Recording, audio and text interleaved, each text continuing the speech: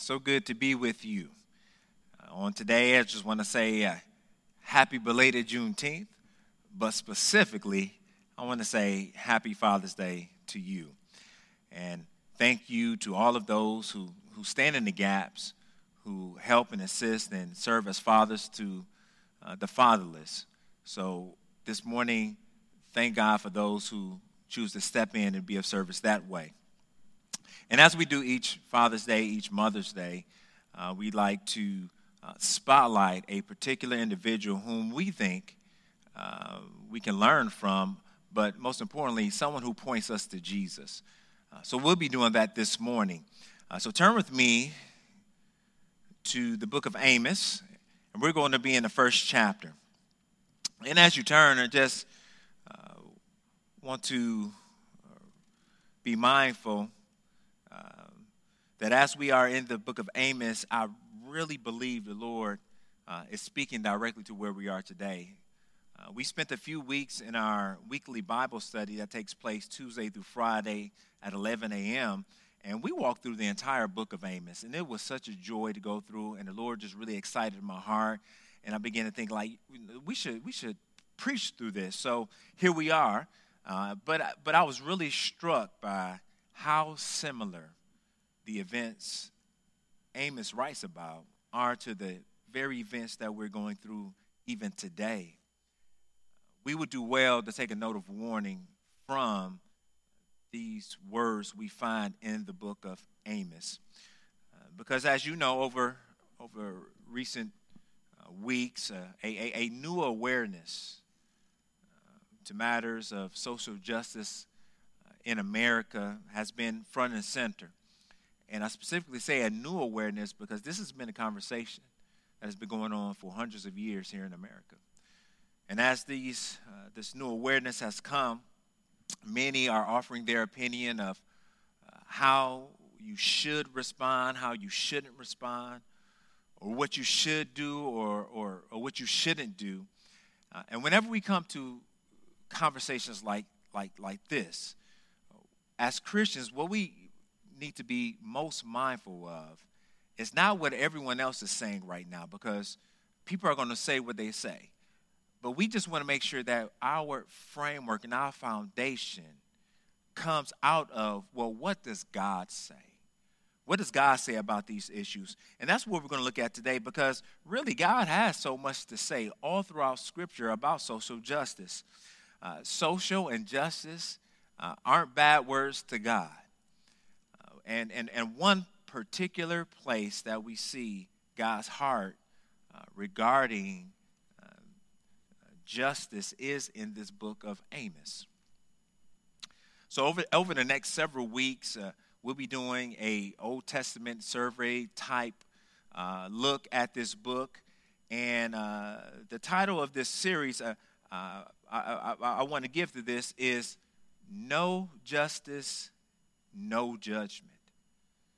No justice, N-O justice, K-N-O-W, judgment. So let's jump right into Amos, the first chapter, as we're introduced to the man that God uses to speak on his behalf to all of Israel. Amos, the first chapter, and we'll just be looking at verses 1 and 2 this morning. So Amos, the first chapter, verses 1 and 2, this is the word of God. Please hear the voice of Christ. The words of Amos, who was among the shepherds of Tekoa, which he saw concerning Israel in the days of Uzziah, king of Judah, and in the days of Jeroboam, the son of Joash, king of Israel, 2 years before the earthquake. And he said, the Lord roars from Zion and utters his voice from Jerusalem.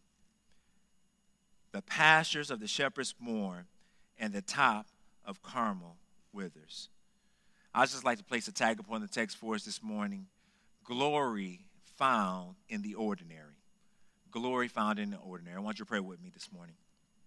Gracious and eternal Father, thank you for being kind, being merciful, and being great.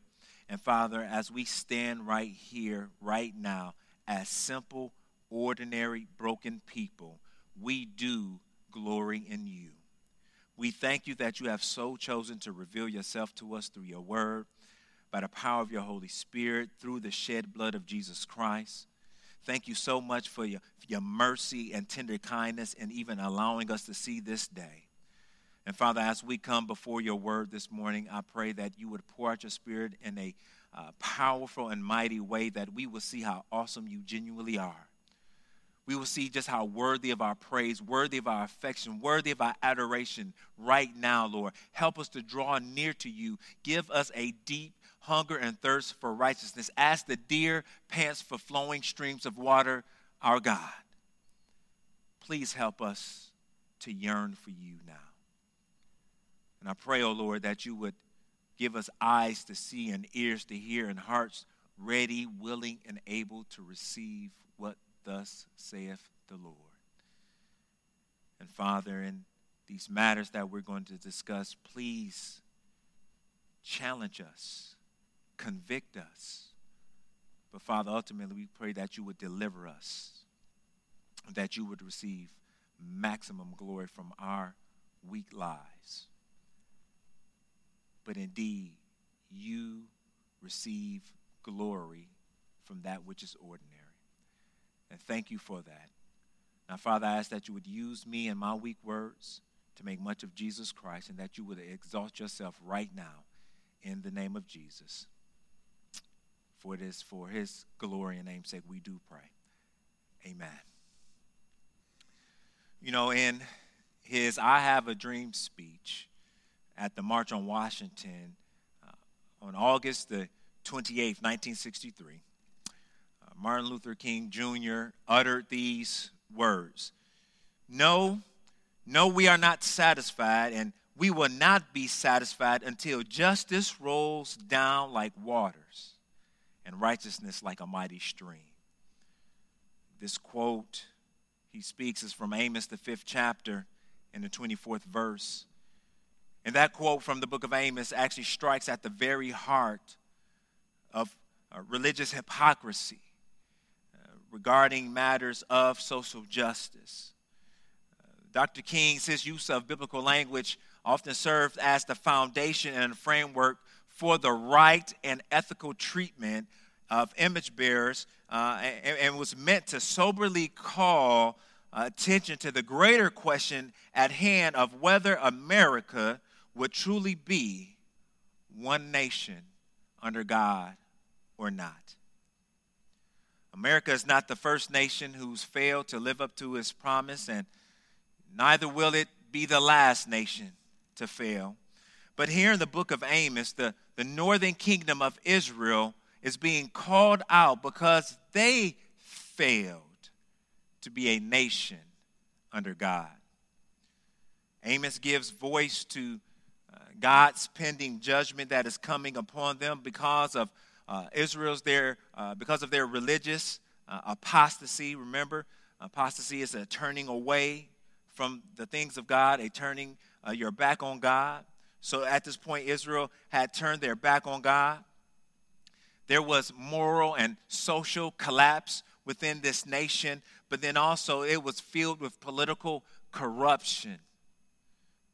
Instead of being a beacon of hope to the nations that Israel would come in contact, Israel was now known as a nation full of idolaters, those with much affluence, like we said, filled with corruption, religious hypocrisy, social injustice, and exploitation. You know, God wants his people to understand that if they continue to live like this, to live as a people filled with idolatry and selfishness, then they would experience his judgment. If Israel continued to be a people with no justice, then they would know judgment. And this morning being Father's Day, I actually want us to focus specifically on the man God uses to deliver this message of judgment to Israel. In the first verse, we see that God has commissioned a man named Amos to fill the role of preacher, prophet, and even sometimes poet to his people, to Israel. And we don't know much about Amos. He's not all throughout the text of Scripture. What we know comes from this chapter primarily. But what we do see in this book of the Bible is that Amos was a pretty ordinary man. The text here shows us that he was a shepherd. And later on in this book, we see that he was also a fig tree farmer. So he was a hard-working dude, 2 jobs. He was from a hard-working farming region in the southern kingdom of Judah by the name of Tekoa, which was about 10 miles south of Jerusalem and 5 miles south of Bethlehem. But I think the key in this text and what's so important to us today is the fact that Amos was not a professional. He didn't claim to be one who had been taught and schooled and trained to be a prophet for God. As a matter of fact, in Amos, the 7th chapter, it is a striking conversation he has with someone at the temple in northern Israel who is a professional priest. And what Amos says to him stands out. Look here with me in Amos, the 7th chapter, verses 14 and 15. After Amaziah, the priest in Bethel, complains to Amos about what he's talking about, Amos just says, look, I'm just doing my job. I'm letting you know. In verse 14, I was no prophet, nor a prophet's son, but I was a herdsman and a dresser of sycamore figs. But the Lord took me from following the flock and said to me, go prophesy to my people Israel. Now, therefore, hear the word of the Lord. Amos is saying, I was minding my own business. I wasn't thinking about dealing with y'all, but the Lord came and got me. I was just an ordinary dude. Amos has no supernatural skills. He has no college degrees, no theological training, no exalted office that he can stick his name to. But what I believe is that this is exactly the point that God is making to us today. God is saying when it comes to being used of him, it doesn't start with I. It starts with God. Many times we think that in order to be used in ministry, it starts with I, what I want to do, what skills I think I have, or what I think is good for me. And it's me, me, me. What God is saying, I'm not worried about you. What you need to be worried is about me. And if I have a call on your life, that means I have work for you to do. And beloved, unfortunately, within the church, we have this professionalized idea of ministry. We can believe that actual ministry is only to work for the pastor, or the work of ministry is only for those who have come on staff to the church and are receiving some type of pay. And unfortunately, when we have that type of thought of what ministry is, then when it comes to doing the work of God, we feel that if we're not getting paid for it, then I'm not going to give my best. No, the Lord is not calling us to that type of professionalized ideal of ministry. He is saying that we all have work to do. And if he chooses to give us a salary or not, we still have work to do.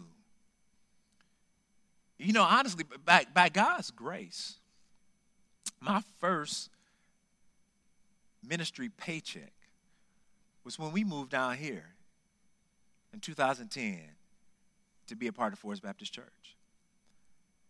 See, the ministry I was involved in all those years before in Michigan, those weren't paid positions. But the Lord was grooming me and teaching me and using me in that moment because he had a work for me to do even back then. So it wasn't just this sense of when I get or when I obtain. The Lord is saying, I don't care where you are in the midst of your progression during this life. If I call you, you need to come so I can use you. This is our big idea for the text this morning. The fact that God places a priority in using the ordinary for his glory. God places a priority in using the ordinary for his glory. Well, how do we know this? We even see this type of understanding in the New Testament. 1 Corinthians, the first chapter, verses 27 through 29. Paul writes, "But God chose what is foolish in the world to shame the wise. God chose the weak in the world to shame the strong. God chose what is low and despised in the world, even things that are not, to bring to nothing things that are." Why, God? Why are you working in such a way? And he finishes, "So that no human being might boast in the presence of God." God has a habit of using the ordinary to do extraordinary things for his glory, because he knows that if it was left to us, we would brag and boast out of our strength. But the Lord says, no, I want the one who is humble and weak. And when the humble and weak is used, then he is exalted and he is magnified. And in the text that is before us this morning, in verses 1 and 2, we see that God uses the ordinary in extraordinary times and in extraordinary ways. Look at verse 1.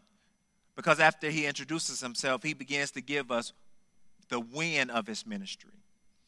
And he said, "In the days of Uzziah, king of Judah, and in the days of Jeroboam, the son of Joash, king of Israel, 2 years before the earthquake." What Amos is doing, he's laying out that these actions and these events took place at a specific moment in time. A specific moment in history.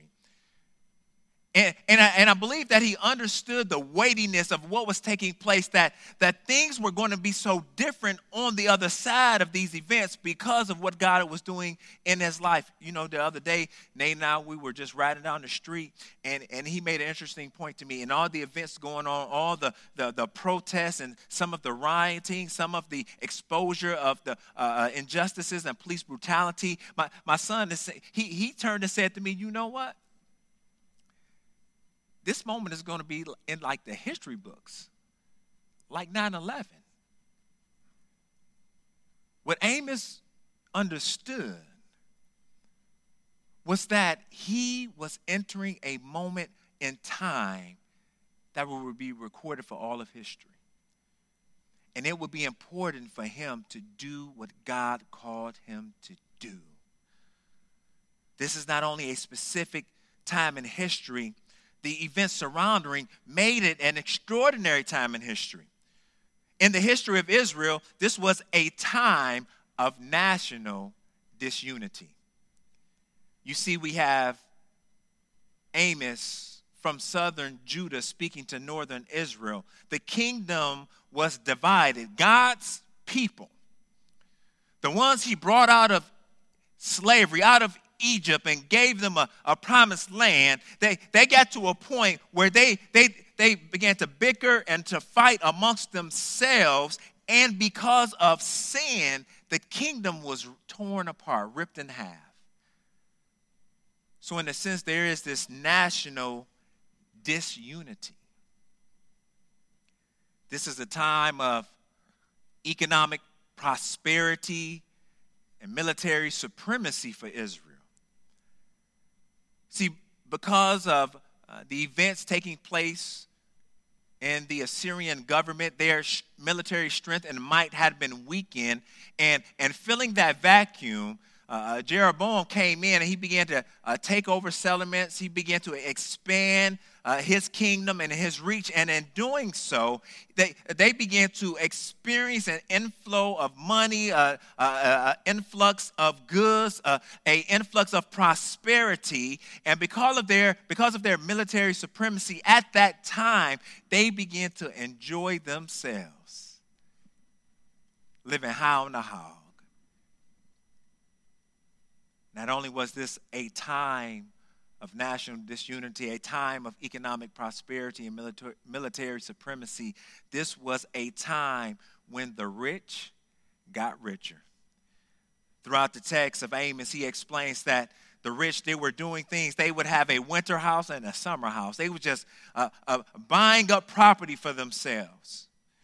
And then within those houses, and in the 6th chapter, he explains that they were putting the nicest furniture, the nicest countertops, the nicest appliances, and they were making sure that these homes were plush out. And it was a time where they were completely consumed with the pleasures of life.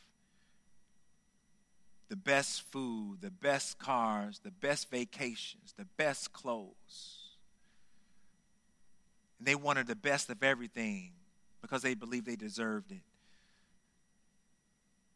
Just thinking about that makes you kind of look like, are we talking about ancient northern Israel? Or are we talking about America today? It's like a modern case of affluenza. But then also, this was a time of tremendous religious activity. And the reason why I say religious activity is because Amos points out that they were going to church. They were going to the temple. They were doing all of the superficial religious traditions that would make one think that they were close to God. But on the inside of their hearts, they hated God and they only loved themselves. Beloved, we are in a day of national disunity. We are in a day of economic prosperity, comparative, and military supremacy. We are in a day where the rich are getting richer, and we are in a day where there is a whole lot of religious activity. Beloved, if God is not yelling off the pages of this text to us, saying, wake up, wake up, wake up, I don't know what else he's doing. These are extraordinary times in Israel. And what makes this moment so extraordinary, so pivotal, is because of all these blessings that they are receiving, they actually believe that it is a sign of God's blessing upon their lives. It's God's blessing on their country. When actually, all that they're receiving is an indictment on their sinfulness. They think they got it good because they've been obedient to God, but God is exposing them right now and saying, the only reason you got it good is because you have been engaging in sinfulness at such a wicked rate that I'm going to bring judgment. They thought they were receiving God's blessings, but yet at the same time, as the rich got richer, the poor got poorer. In the book of Amos, he points out the legal practices and the rackets that were put together to continually crush, marginalize, and oppress the poor. They would have property rackets in the sense that in order for you to even have a sandal, in order for you to even possess anything, you would pretty much have to sell yourself into slavery. Sounds like sharecropping to me. They will have legal rackets in the sense where they will give tax cuts to the rich and they would increase the tax debt for the poor. And they would place upon them more work and more taxes. And sounds like a poor tax to me. Where people are pretty much taxed just because they're poor. They would have business rackets where the price of grain was different in the hood than it was in the suburbs. Sounds like price gouging to me. Capitalism was Israel's God, and making money was his singular devotion. Beloved, it's in this extraordinary moment that God calls on regular old Amos to go to Israel. And when I think about God calling Amos, he's like the wrong dude to go. Of all the people that could have went to Israel, God chooses Amos. Amos, he's from the wrong side of the tracks. Remember, I said that there's a northern kingdom and southern kingdom. He's not even from Israel. He's from Judah.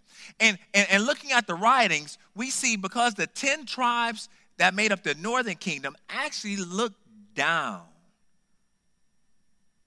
on Judah and Benjamin, the tribes in the south. So he was from the wrong side of the tracks. Amos was an outsider. He was a minority brought in to speak truth to power and to the affluent majority. This is crazy.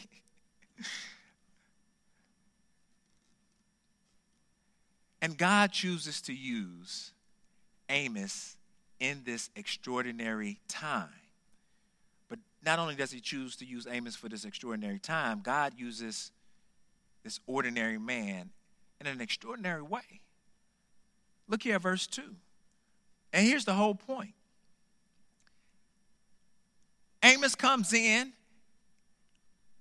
and the words are recorded, and he said, "The Lord roars from Zion and utters his voice from Jerusalem. The pastures of the shepherds mourn, and the top of Carmel withers." Amos comes in with a word from God, and he declares that they need to listen because God is speaking. This book of Amos is really not about Amos at all. It's about the message that God has given to Amos in order to give to Israel. And verse 2 is a preview of the entire book and what is to come. And as Amos declares, the Lord roars from Zion. God is crying out that your wickedness is bringing about judgment. You need to seek me and live.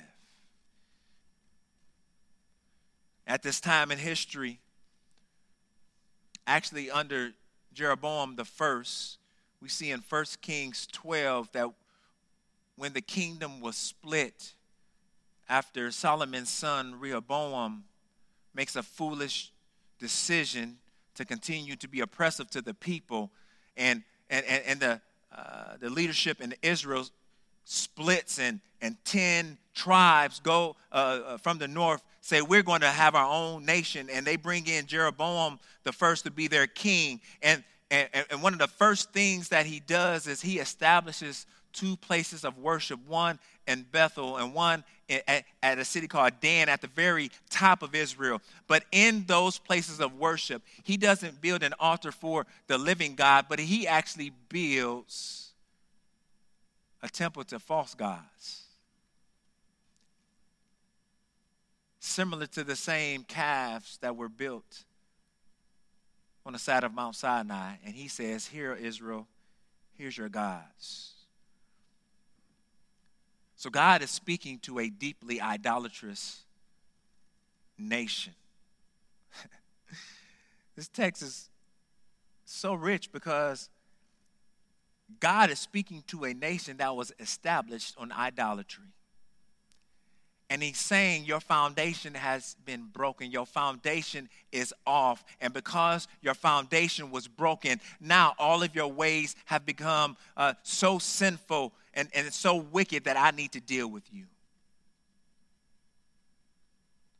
And notice not only that the fact that God is speaking, but notice where he is speaking from. God is speaking from Zion. He is speaking from Jerusalem. He is speaking from the place that he had chosen to dwell with his people. He's speaking from the temple. Think about the temple. What's taking place in the temple? Sacrifices are taking place in the temple. Worship is taking place in the temple. The sins of the nations are being covered by the blood of bulls and goats on the altar before the Lord. And in the very temple, we have the supreme picture of judgment and mercy. God is crying out from that seat of judgment and mercy. The altar is the seat of judgment because everything that lays upon that altar needs to die. It is sacrificing and its blood is shed. That's the altar of judgment. But in that same altar, it is the altar of mercy because where that blood is shed, there is a covering over of sin in order that they may stand before God. That's mercy. And it's from this seed of judgment and mercy that God cries out to North Israel and say, you need to hear me because judgment is coming. But through my judgment, mercy will still be found.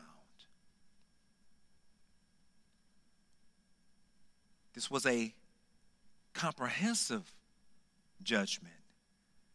It stretched from the pastures, the low, thriving hills where the shepherds would be, all the way up to the coast of northern Israel where Mount Carmel was located. He's saying, I am crying out judgment and mercy in a comprehensive way.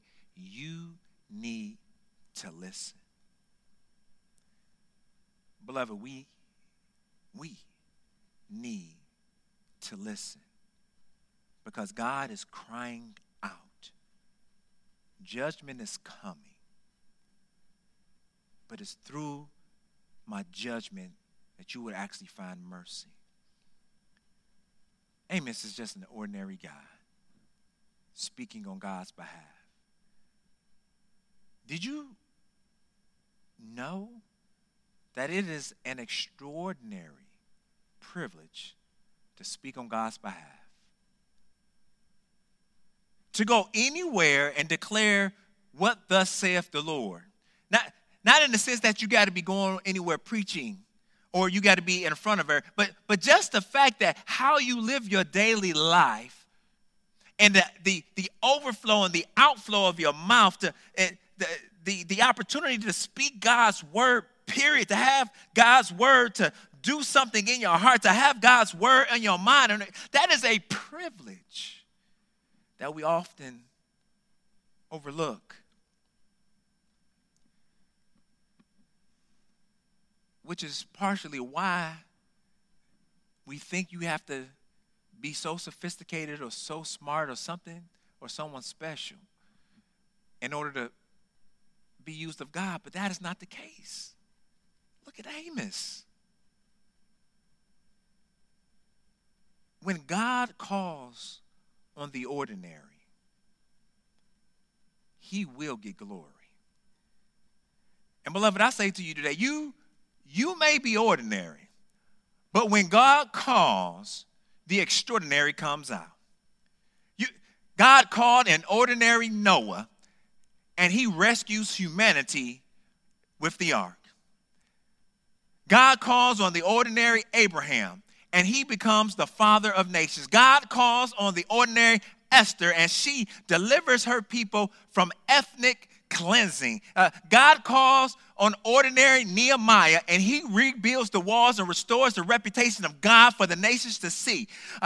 Beloved, we need more Noahs. We need more Abrahams and Esthers and Nehemiahs today. We need people who are willing, ready, and able to show up, not because they think they're qualified, not because somebody told them they're qualified, but because God has qualified them by giving them a word and a ministry to perform. God wants to use you if you belong to him. But I just want to challenge you quickly. And I want you to see how we need to apply this now. Because we see what Amos did. He got up and went and he did what he was called to do because God called him. But beloved, if we're going to be like Amos, we need to understand to be used of God for the extraordinary, it requires sacrifice. It actually requires you to give up something. We need to give up our time. We need to give up some extracurricular things. We need to actually give up. I mean, look at Amos. Bruh had 2 jobs, and what he said, he put both his jobs down in order to take care of what God called him to take care of. That's sacrifice. Nowhere do we see him worrying about how his family would be provided for. He just got up and did what God called him to do. Beloved, for you to be faithful to God, for you to fulfill the calling with which he has called you, you're going to have to sacrifice something. You're not going to be able to do everything all day. You're going to have to carve out time in your schedule. You're going to have to go places where you don't want to go. You're going to have to talk to people you really don't want to talk to. But here we go again. Because when we talk about sacrifice, it requires dying to yourself in order to be used of God. To be used of God for the extraordinary requires sacrifice, but then also to be used of God for the extraordinary requires boldness. Why boldness? Here we have Amos going before an entire nation who was nothing like him. And as a matter of fact, I'm sure when he rolled up, they were talking about him. But yet, Amos was not deterred by what they thought about him, their opinion of him, or any type of fear of them. But he stood and he delivered what God told him to do. Beloved, if you're going to serve God, you need to stop worrying about what everybody thinks. If you're going to serve God and be used of him, you got to stop worrying if it's what you say going to be the right thing. Do you study your Bible? Do you pray? Then God wants to use you to speak to us. You got to have a certain boldness, not because you think you're qualified, but because God has already qualified you in his calling. It requires sacrifice, it requires boldness, but then lastly, it requires a willingness. A willingness. When I look back at the 7th chapter, when he's talking to Amaziah, and it just says, I was with the flock. And the Lord said to me, go prophesy to my people.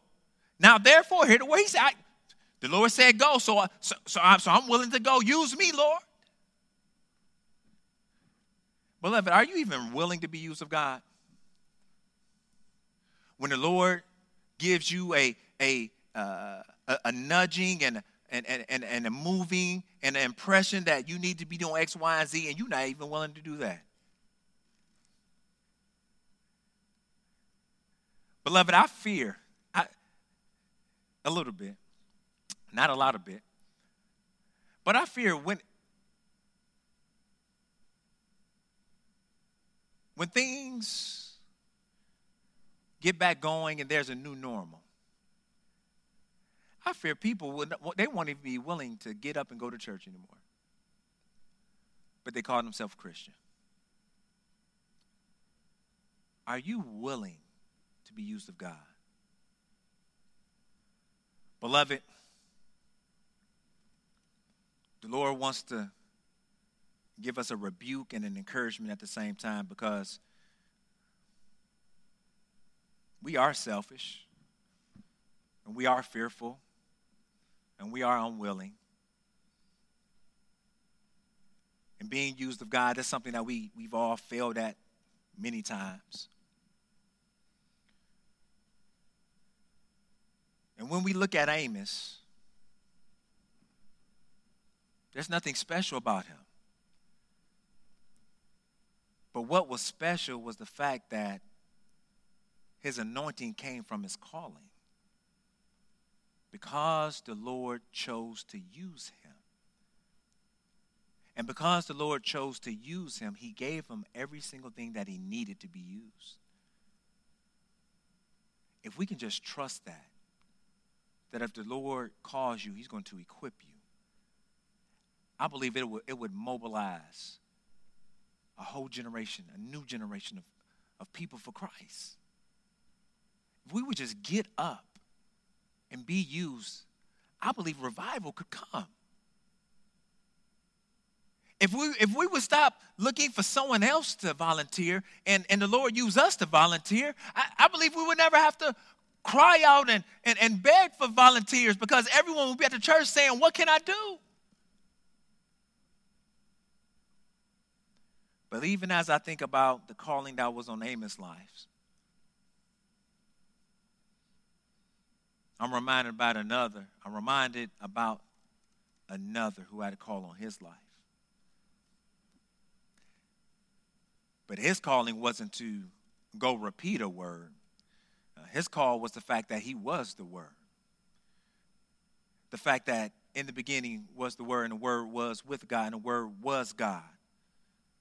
But now the Word has become flesh, and now Jesus Christ himself, with the calling on his life to lay down his life, the calling to be free from sin in both thought and deed, the calling to perform miracles, to acknowledge and affirm and confirm that he is God, the very God that they should worship.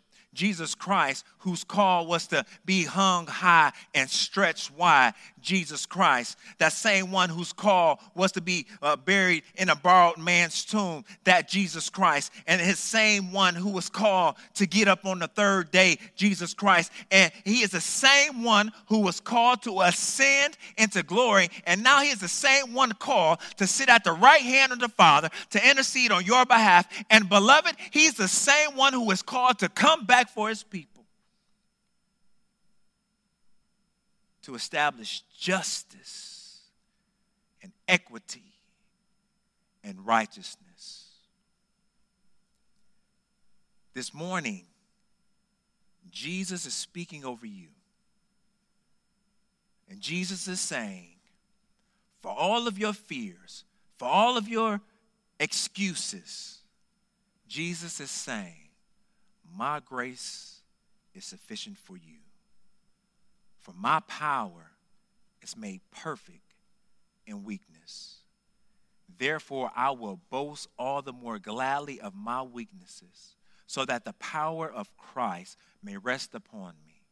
For the sake of Christ, then I am content with weaknesses, insults, hardships, persecutions, and calamities.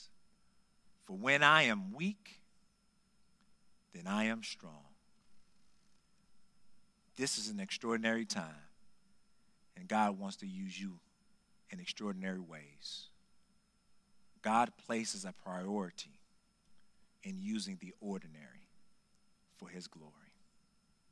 Let's pray.